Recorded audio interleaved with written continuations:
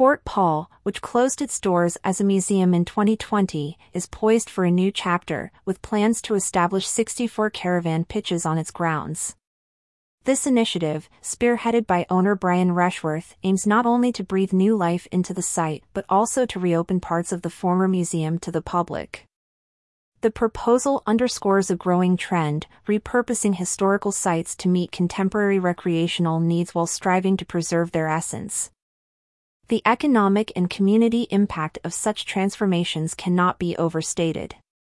By converting historical sites into recreational spaces, local economies can benefit from increased tourism, job creation, and enhanced community engagement with local heritage.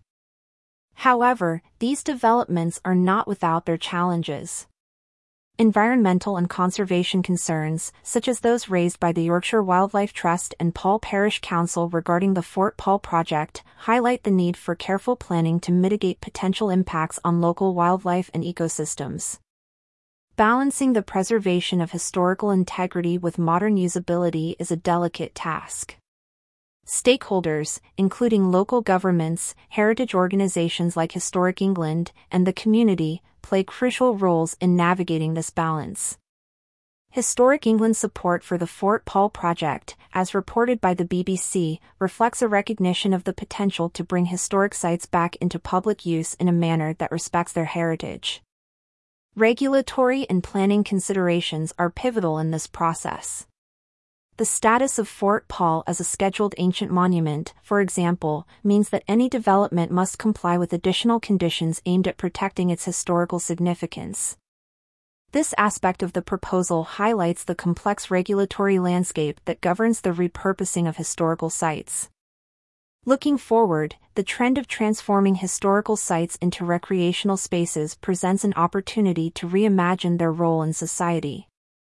By fostering innovative solutions that respect both heritage and modernity, these sites can continue to enrich public life. The case of Fort Paul serves as a compelling example of the potential for historical sites to evolve in response to contemporary needs, setting a precedent for similar projects worldwide. The transformation of historical sites like Fort Paul into recreational spaces represents a nuanced approach to heritage preservation in the 21st century.